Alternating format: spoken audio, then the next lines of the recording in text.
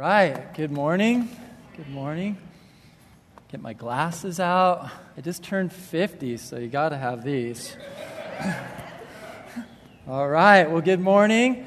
As Dawn mentioned, if you've been with us the past 2 Sundays or you're just joining us today, we're in a 6-week series on Jesus leading up to Easter. 2 Sundays ago, Pastor Billy kicked off our series on Jesus the Righteous. And last Sunday, we had a guest speaker, Scott Grabendike, teach on Jesus the Redeemer. Today, I'll be continuing our series on Jesus the Radical. Jesus the Radical. There's Jesus. He's getting radical right there. It's a pretty sick snap. But in all seriousness, and being more specific, the question I'll try to answer this morning as it relates to Jesus the Radical is this: what does it mean to follow Jesus in radical obedience? What does it mean to follow Jesus in radical obedience? Would you join me in prayer? Father God in heaven, we just thank you, God, for the opportunity to gather as brothers and sisters, to gather as a family unto you and for you. And God, I just confess before my friends this afternoon, just asking God that you would help me. I just declare that apart from you, I can do nothing. So I ask God you would grace me, that you would anoint me, that you would help me to communicate clearly your word and the truths and the things that you have put on my heart. God, I ask you to anoint your very word this morning. I'm asking, God, that your word would go out in demonstration of the Spirit's power, and that as your word illuminates minds and stirs affections and penetrates hearts, that you would help your people, that you would help your children, your sons and daughters, to respond to your truth, to respond to your love, to respond to your grace and your goodness.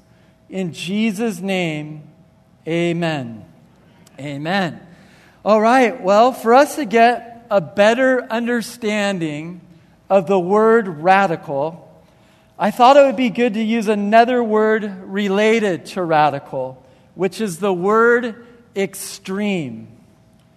I'm sure most of you have heard of the X Games, which is an annual and now international extreme sports event that is basically the Olympics of extreme sports, that features extreme sports such as skateboarding, freestyle motocross, BMX, snowboarding, snowmobile freestyle, which is totally nuts if you've ever seen that. Guys on snowmobile doing backflips on snowmobiles. Totally crazy.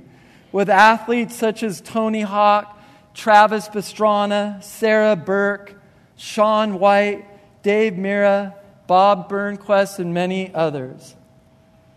Although extreme sports are some of the most popular and fastest growing sports in the world today, being labeled extreme or even radical in today's post-9/11 culture isn't necessarily good or even politically correct. I'm sure if you've been a Christian for any amount of time, you have felt the pressure or have been influenced from culture, the media, or even close friends and relatives, not to be extreme or radical in your beliefs when it comes to your faith as a believer. And if you are in any way radical in your faith as a Christian, you have maybe been labeled extreme, close-minded, a legalist, or even a radical right-winged fundamentalist. A favorite saying amongst people today in our culture is this. They say, do everything in moderation, or it's all good. Another popular saying amongst Christians is, try to find a balance. I'm always hearing in relation to our faith and walks with Christ from other well-meaning Christians, you need to find a balance. In our sharing the gospel, find a balance. In our giving of our time, treasure, and talents, find a balance. In our service to Christ, find a balance.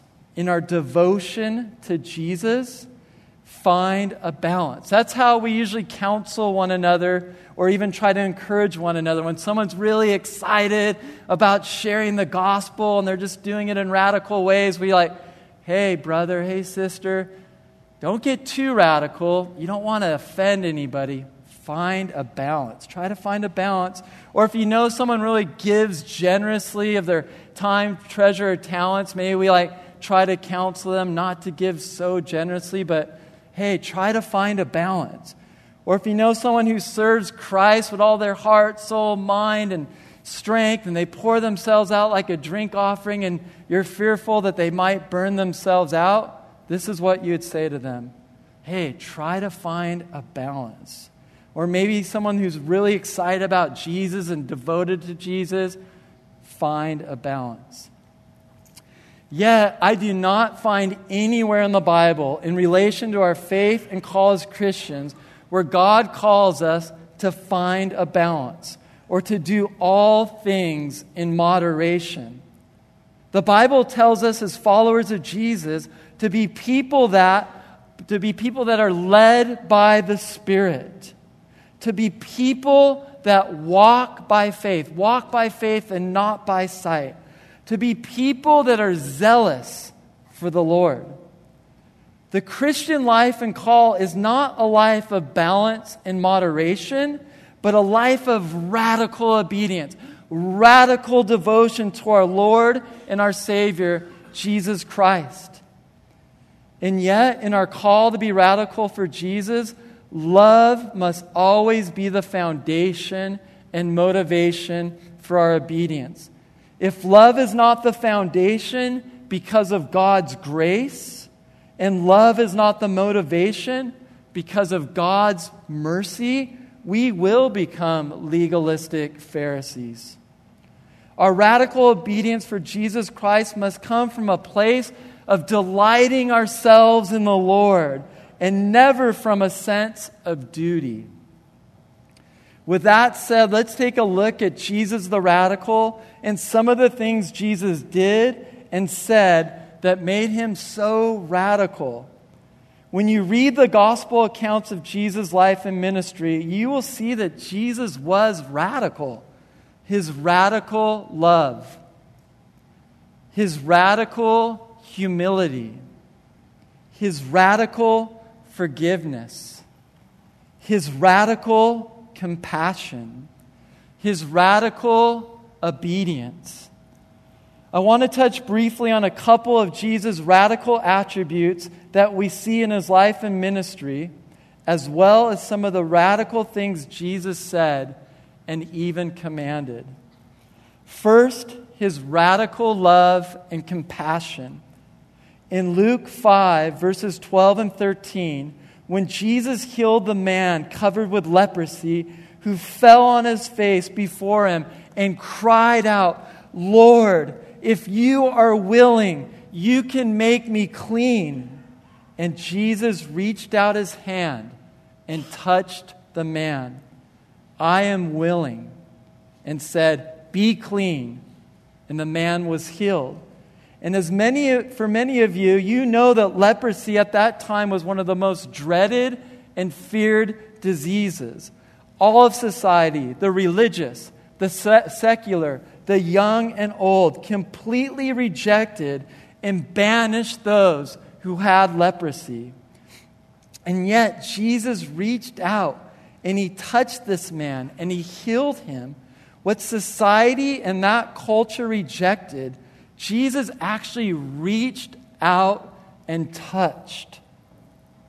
And in the same way, we as God's people need to reach out and touch the rejected, the downtrodden, the broken, the lost, with the love and compassion of Jesus in extreme and in radical ways. Secondly, his radical forgiveness.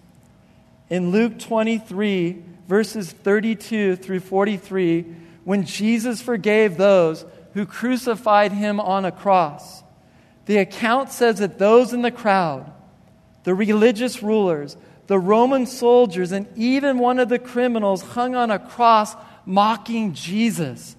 They sneered, they mocked, they hurled insults at him, and Jesus responds by saying, "Father, forgive them, for they do not know what they are doing." Father, forgive them.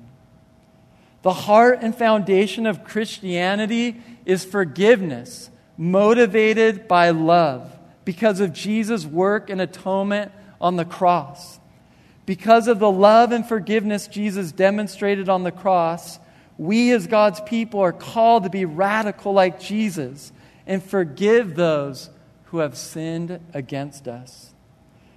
So we may not only see that Jesus demonstrated and lived out his radical attributes, but also we will see what Jesus said, what Jesus commanded.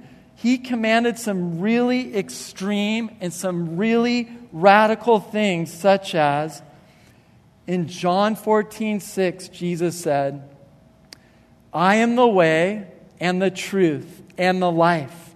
No one comes to the Father except through me."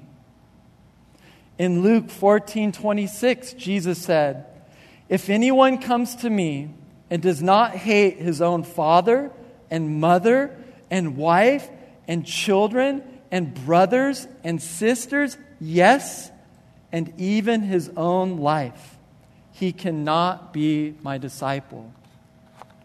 In Matthew 7:21, Jesus said, "Not everyone who says to me, 'Lord, Lord,' will enter the kingdom of heaven, but only the one who does the will of my Father who is in heaven."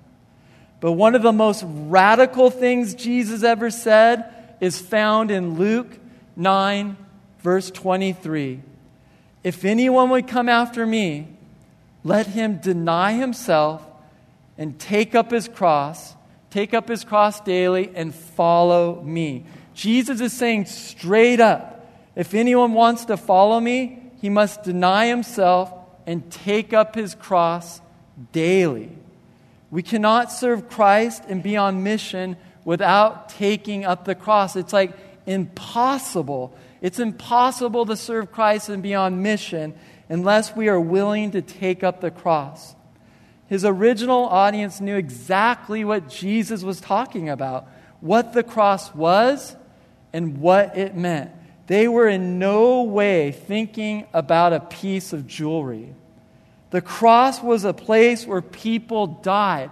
People died horrific deaths on the cross. It's only ever what it was meant to for the ears of the hearer. It was only ever what was meant when Jesus was referring to. He was referring to death. Take up your cross and follow me. Jesus was saying in some way a prerequisite for following him was death. He meant death to self, obviously, which can mean all sorts of things for us. Dietrich Bonhoeffer said, "When Christ calls a man, he bids him come and die." That's heavy. When Christ calls a man, he bids him come and die. A major part of becoming a Christian is making the proclamation that Jesus is Lord, that Jesus is God. And that means us saying, I'm no longer Lord. I'm no longer God. I'm no longer calling the shots. It's no longer my will be done, but His will be done. That's where we get off the throne of our lives and put Jesus on the throne. Take up your cross and deny ourselves. There are many different ways that plays out in our daily lives in relation to our wants, our desires, our wills, and even our dreams. And there are big ways and small ways in which this plays out in our lives every day. And we need to be reminded what 1 Corinthians 6, verses 19 and 20 says. You are not your own. You are bought at a price. Therefore, honor God with your bodies.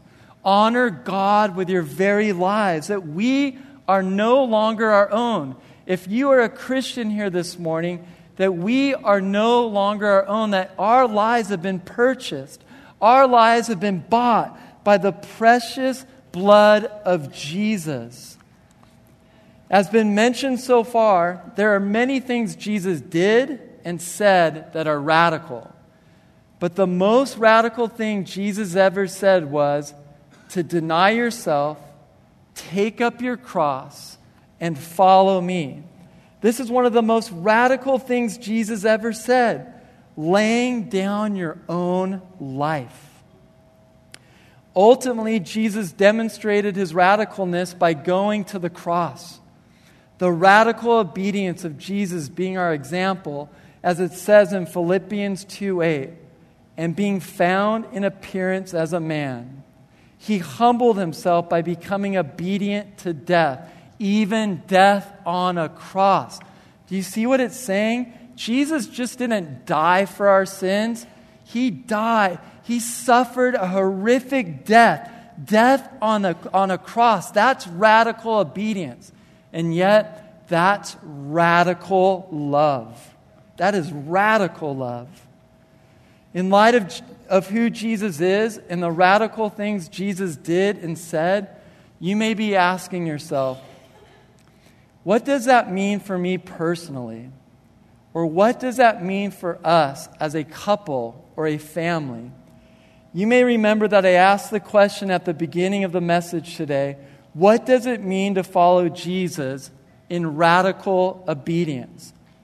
The simple yet radical and sobering answer is death, dying to self. But you might ask, what does that mean? What does that even look like? And for some of us, when I say, what does radical obedience mean or look like, you may be thinking, it's the kind of obedience that's described in Hebrews 10 when the early church found out that some of their friends were in jail. And at the cost of the plundering of their property, they joyfully went to the jail to visit them. That's radical obedience. When you do such a thing joyfully. Or like Moses, when he had the opportunity to stay in the posh palaces of Egypt and chose rather to share ill treatment with the people of God because he looked joyfully to the reward. That's radical obedience. Or like Isaiah, when he saw the Lord high and exalted, seated on a throne, and he heard the voice of the Lord saying, "Whom shall I send? And who will go for us?" And he said, "Here I am, Lord, send me." That's radical obedience. Or St. Paul counting everything as refuse in order to gain Christ. That abandonment of all his rich pedigree and all the easy life that he might have lived for the sake of obeying the call of the Lord and gaining Christ. That's radical obedience. Or like those martyrs in the book of Revelation who were slain for the word of God and for the testimony which they held. That's radical obedience. Or like Jesus said, taking up your cross daily and following him precisely because if you lose your life, you will find it. That's radical obedience. For many of us, when we talk about radical obedience or hear about radical obedience, it's only natural where our minds and our conversations go. We tend to think that radical obedience is being a martyr and dying for Jesus, or being a missionary overseas, or being ill-treated for our faith in Jesus. Yes, this is radical obedience. God may call some of us to be missionaries overseas, and that is rad. God may call some of us to be martyrs, and that's heavy.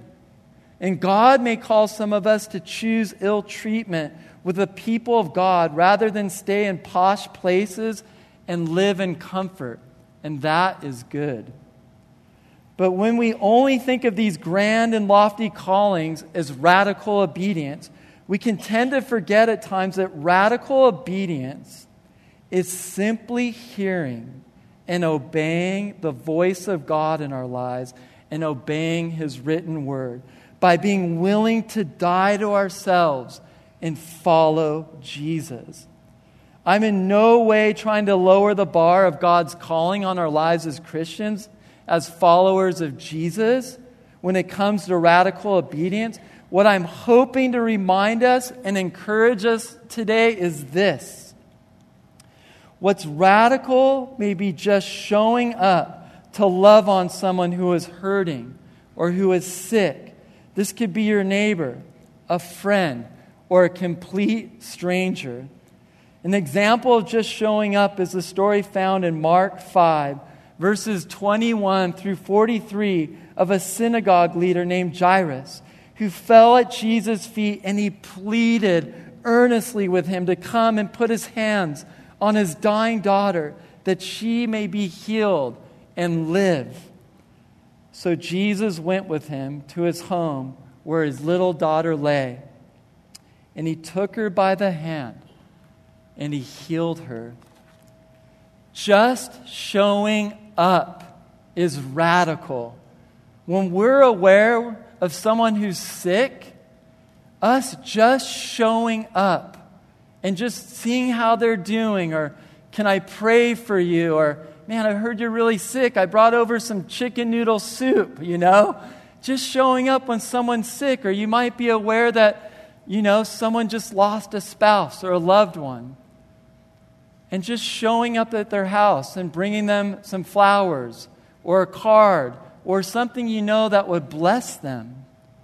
Or maybe someone's in the hospital and just showing up and visiting them. Just showing up is radical. And one of the best examples that I have in my life is one of my dad's closest friends, John Malloy, who just recently passed away. John Malloy just showed up unannounced. If you were sick, he would just show up at your house and just see how you're doing. If you were in the hospital, John Malloy just showed up. If you just lost a spouse, John Malloy showed up. He did that for my family, and he's done that for many countless families.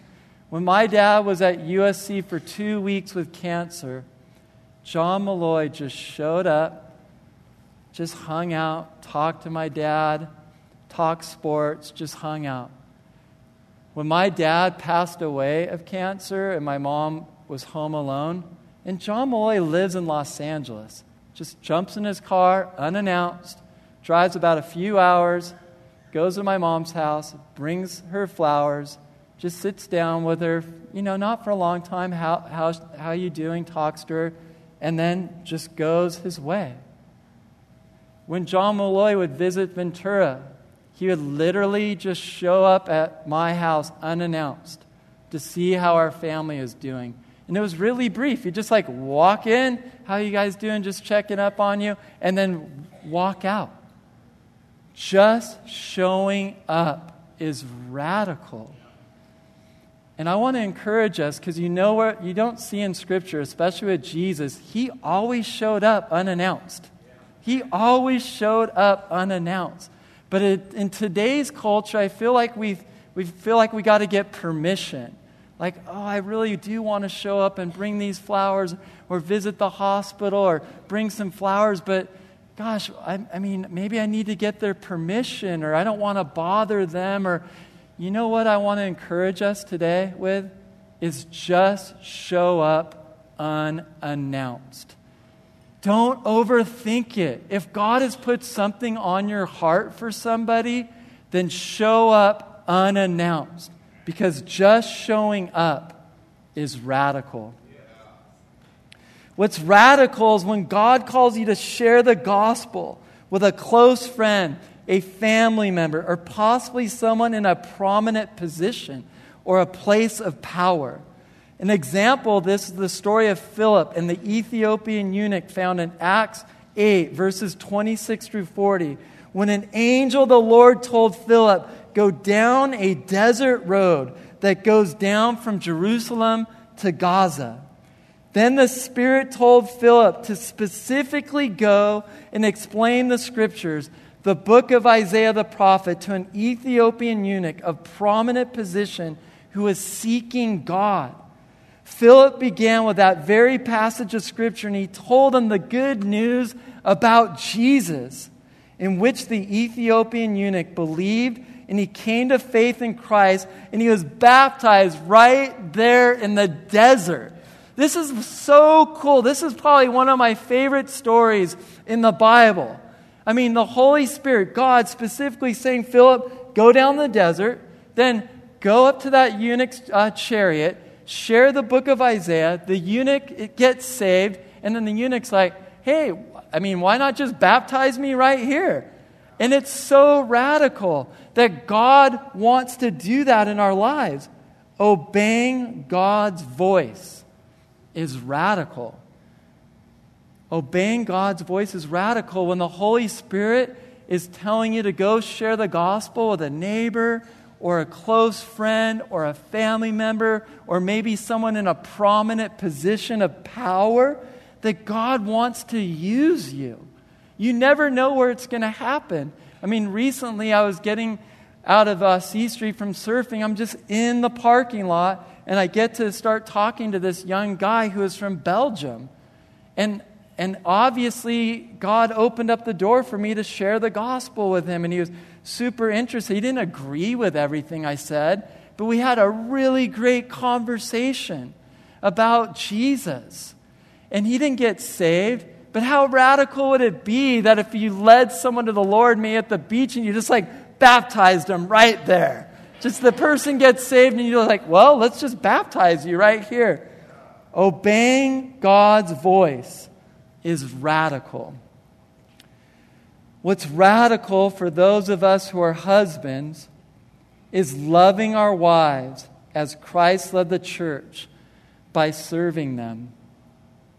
An example of us loving and serving our wives is the story of Jesus washing the disciples' feet, found in John 13, verses 1 through 17, when Jesus, who was God in the flesh, revealed his love to his disciples when after the Passover meal he got up, he took off his outer clothing and wrapped a towel around his waist, then poured water into a basin and began to wash his disciples' feet, drying them with a towel that was wrapped around him.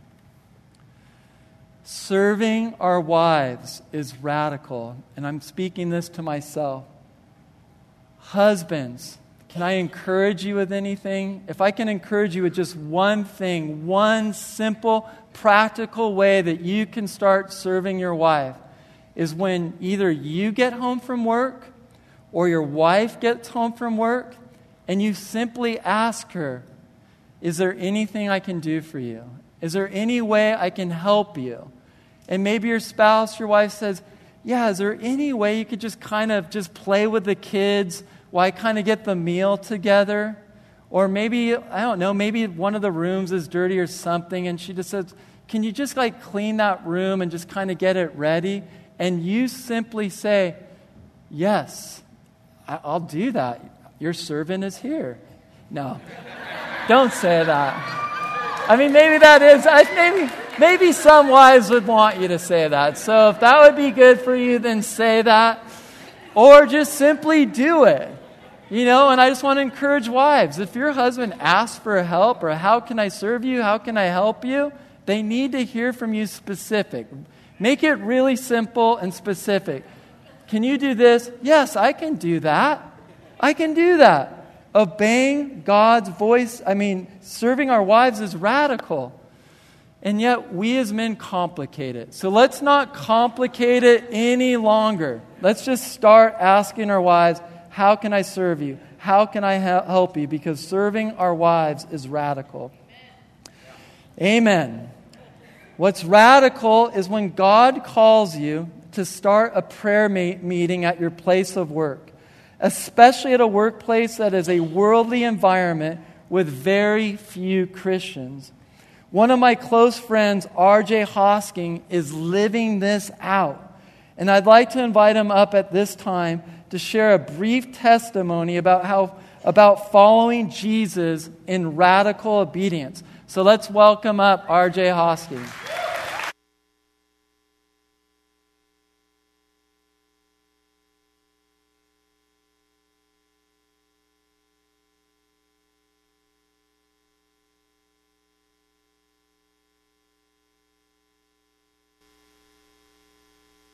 Check, check. Hey, church.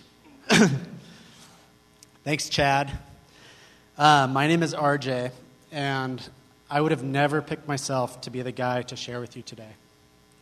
But considering that Chad asked me, and since he's kind of a big deal, I agreed to share my simple story. I've lived in Ventura for the last 12 years with my sweet, beautiful wife, Anna, and our 3 wild kiddos, who you've mainly seen ripping through the church. We've attended Reality since the early CARP days. I want to start by saying I'm honestly just an average dude. Not a theologian, not particularly well-read. Definitely one who does not have it all together. Rather, I relate more to a messy, super selfish friend, husband, father, who relies on forgiveness every day. But by God's grace, though, I do walk this messy life with my friend Jesus. Through all the thick and thin, praise Him. Over the years, and unbeknownst to me, God was softening me up to the idea to take some simple steps to live a life worthy of a calling at my workplace at Patagonia. So what does that look like? That tribe, the tribe at Patagonia, often lives better lives than most Christians do in the American church. I mean, they value family, they take care of the earth, they invest in raising kids well, and have many of their priorities straight in terms of living a proper, moral, good life. But when tragedy strikes, it becomes evidently clear of a lack of hope beyond the unseen. It's the hope that I and a small handful of guys and gals profess at the Patagonia campus. When our close friend and coworker Michelle at Pat was diagnosed with stage 4 cancer, the entire Patagonia community came alongside our friend and her family in radical ways beyond comprehension. When my wife Anna and I asked in what ways we could specifically help, there wasn't much they tangibly needed at the time. I mean, meals were covered, errands were taken care of, their kiddo drop-off schedule was in order, and so on. The Patagonia community stepped up in huge ways to come alongside our dear friends in such difficult times. That said, it dawned on me and a couple of like-minded guys at work that the best thing we could do for her and her family was to pray. It was simple, yet powerful, and we could do it. After kicking around a few ideas and a whole lot of prayer, and of course from my wife's encouragement, praise our wives, and a slight nudge from Jesus, a couple of us guys at work decided to start a little prayer time at work devoted to praying specifically for Michelle and her family. We began meeting in a Volkswagen camper van every week in the Patagonia parking lot at a set meeting time midweek to lift her and her family up. We eventually coined this meeting Van Time. Well, that small prayer group grew as the months went on, and God blessed our small steps of obedience. It has grown from 3 guys to about 8 to 10 guys now, which means we often have to pop the top of the camper van to squeeze us all in. When the van is full, it's a sight to see. As the Spirit of God did His thing through Van Time, we began broadening our prayers to pray for one another and to pray for the hearts and souls of our community at work. The fruit of Van Time is evident. We've had guys recommit their lives back to the Lord. Some serious heartfelt tears have been shared. Encouragement and boldness within our small group grew. Eventually, Michelle's husband, Mark, began coming to Van Time himself. And he's not here right now, but if I could quote him, he said, "Well, if you guys are praying for me, my family, and I guess I should be there." We've had some coworkers who don't know the Lord literally join us for van time. Praise God. Some have joined our community groups over the years, and some are sitting next to you in this church service right now. God is on the move. We simply said yes to a little thing, and now we have the privilege to partake in the bigger picture, what He is doing through us and around us. If God can do a work through a sinful man in his van, like me, just imagine what the Coastlands would look like if others like you took a small, simple step of saying yes when you get the nudge. I'm not radical, neither is the van, but Jesus is radical. And He is at work, and all we need to do is join Him. Love you. Thank you.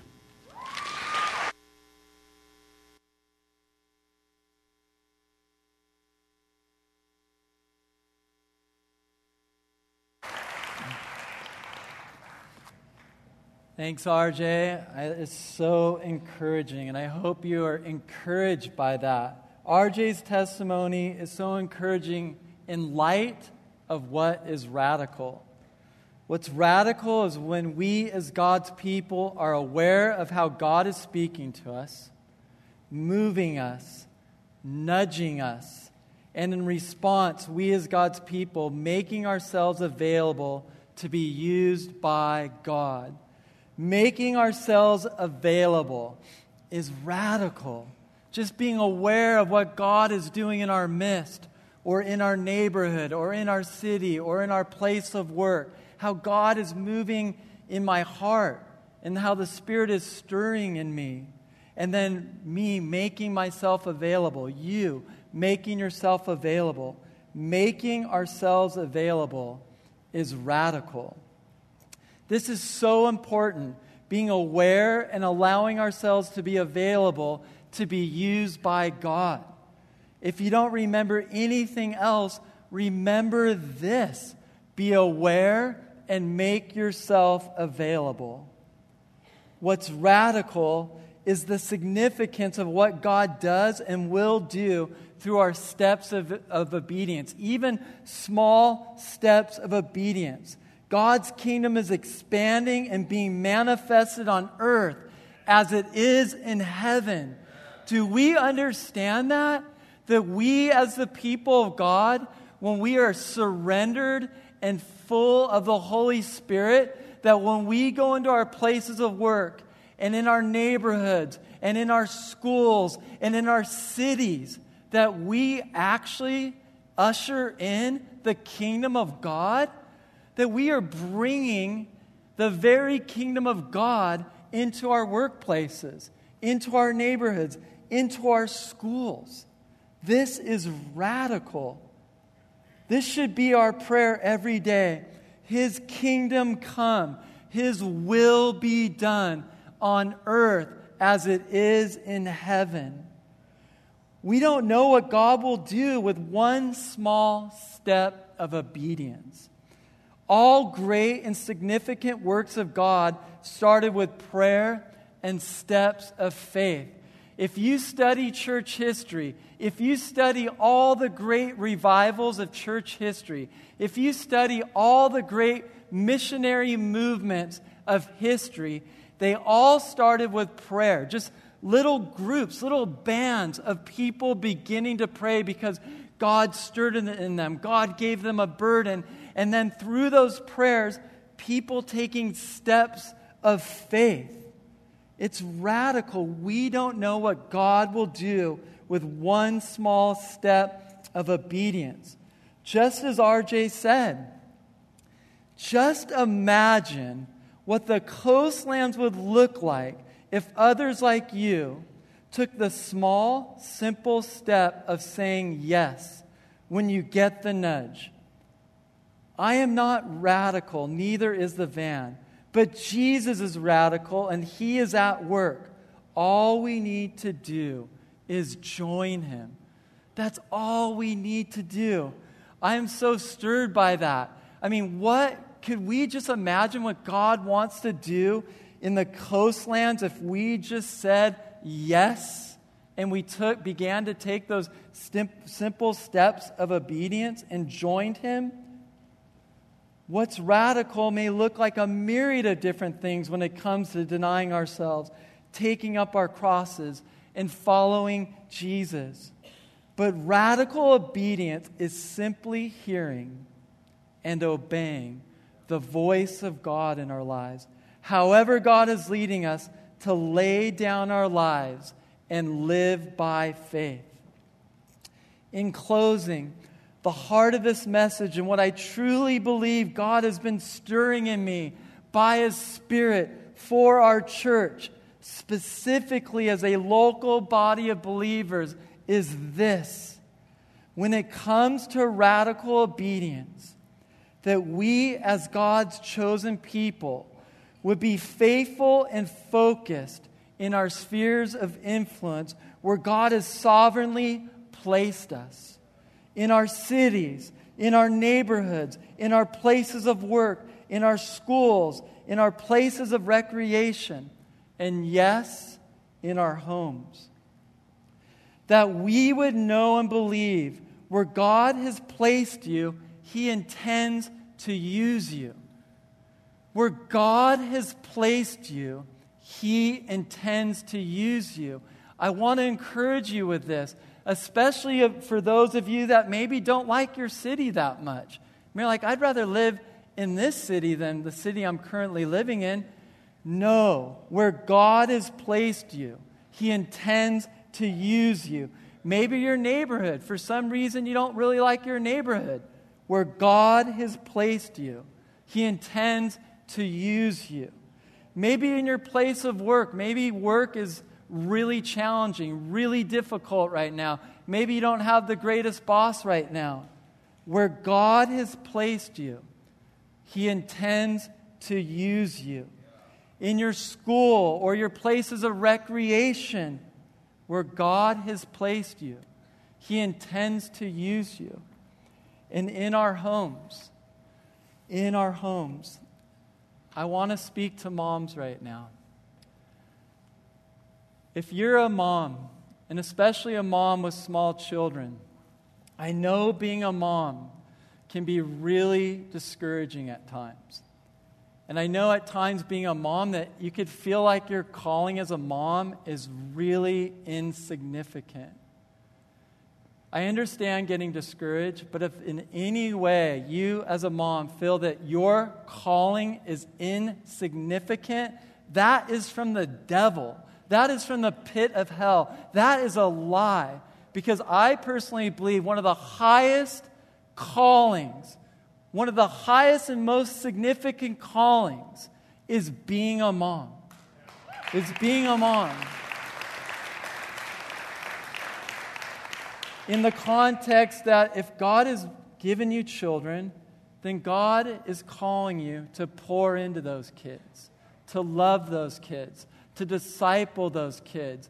And don't let the devil lie to you and cause you to try and find your significance in something else.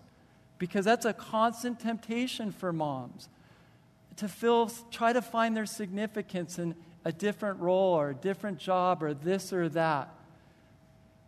Again, my encouragement to you as moms, especially with young kids or challenging kids, your role, your call is significant.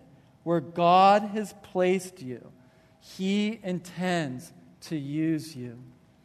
As it says in Jeremiah 29, verses 4 and 5 and verse 7, "Thus says the Lord of hosts, the God of Israel, to all the exiles whom I have sent into exile from Jerusalem to Babylon, build houses and live in them, plant gardens and eat their produce. But seek the welfare of the city where I have sent you into exile, and pray to the Lord on its behalf. For in its welfare you will find your welfare." If that was true for God's exiles in Babylon, it would seem to be even more true for Christian exiles in this very Babylonian world. What then shall we do? We should do the ordinary things that need to be done. Build houses, live in them, plant gardens, and seek the welfare of the place where God has sent you. Think of yourself as sent there by God, because you are. Our obedience as God's people is the way God manifests His glory in our culture, in our cities, as it says in Psalm 23:3. He leads me in paths of righteousness for His name's sake. Radical obedience exists for the glory of God. We are led in paths of righteousness for His name's sake. Pray to the Lord on behalf of your city. His kingdom come. His will be done on earth as it is in heaven. Ask for great and good things to happen in your city, in your neighborhoods, in your places of work, and in your schools. Jeremiah 33:3 says, "Call to me, and I will answer you, and I will show you great and mighty things, things that you don't know." God wants to do great things and good things as we call upon Him. I really believe with all my heart, and I'm starting to witness that God is awakening people. He's awakening people to the beauty and the glory and the goodness and salvation of Jesus. And who knows? Only God knows. Maybe we are on the brink of some revival or some sort of great awakening. And God is calling us as believers to be praying and believing that God wants to do great and good things in our city. I believe that. And I hope and pray you believe that. And that God wants to use you. We will serve our cities best by praying and making ourselves available as His ambassadors. We will do our city most good by calling as many of its citizens as we can to be citizens of the Jerusalem above. So let's live in such a way that the natives of our communities will want to meet our King. So let your light so shine before men that they may see your good deeds and glorify your Father in heaven. This is radical obedience. By letting our light shine before men and bringing glory to our Father in heaven, as we obey His voice, deny ourselves, pick up our crosses, and follow Jesus every day, all day. God's kingdom come, His will be done on earth as it is in heaven. I want to end this morning with some questions for us to consider. What's God doing around you that you can join Him in? Excuse me. I'll say that again. What's God doing around you that you can join Him in? Is there something God is calling you, stirring in you, nudging you to take a step of faith? How is God calling you to specifically to be a blessing to those in your city and or sphere of influence? Is there a specific situation or area that Jesus is calling you to lay down your life? Let's pray. Father God in heaven, first and foremost, we just want to say yes and amen to your love. Yes and amen to your grace. Yes and amen to your mercy.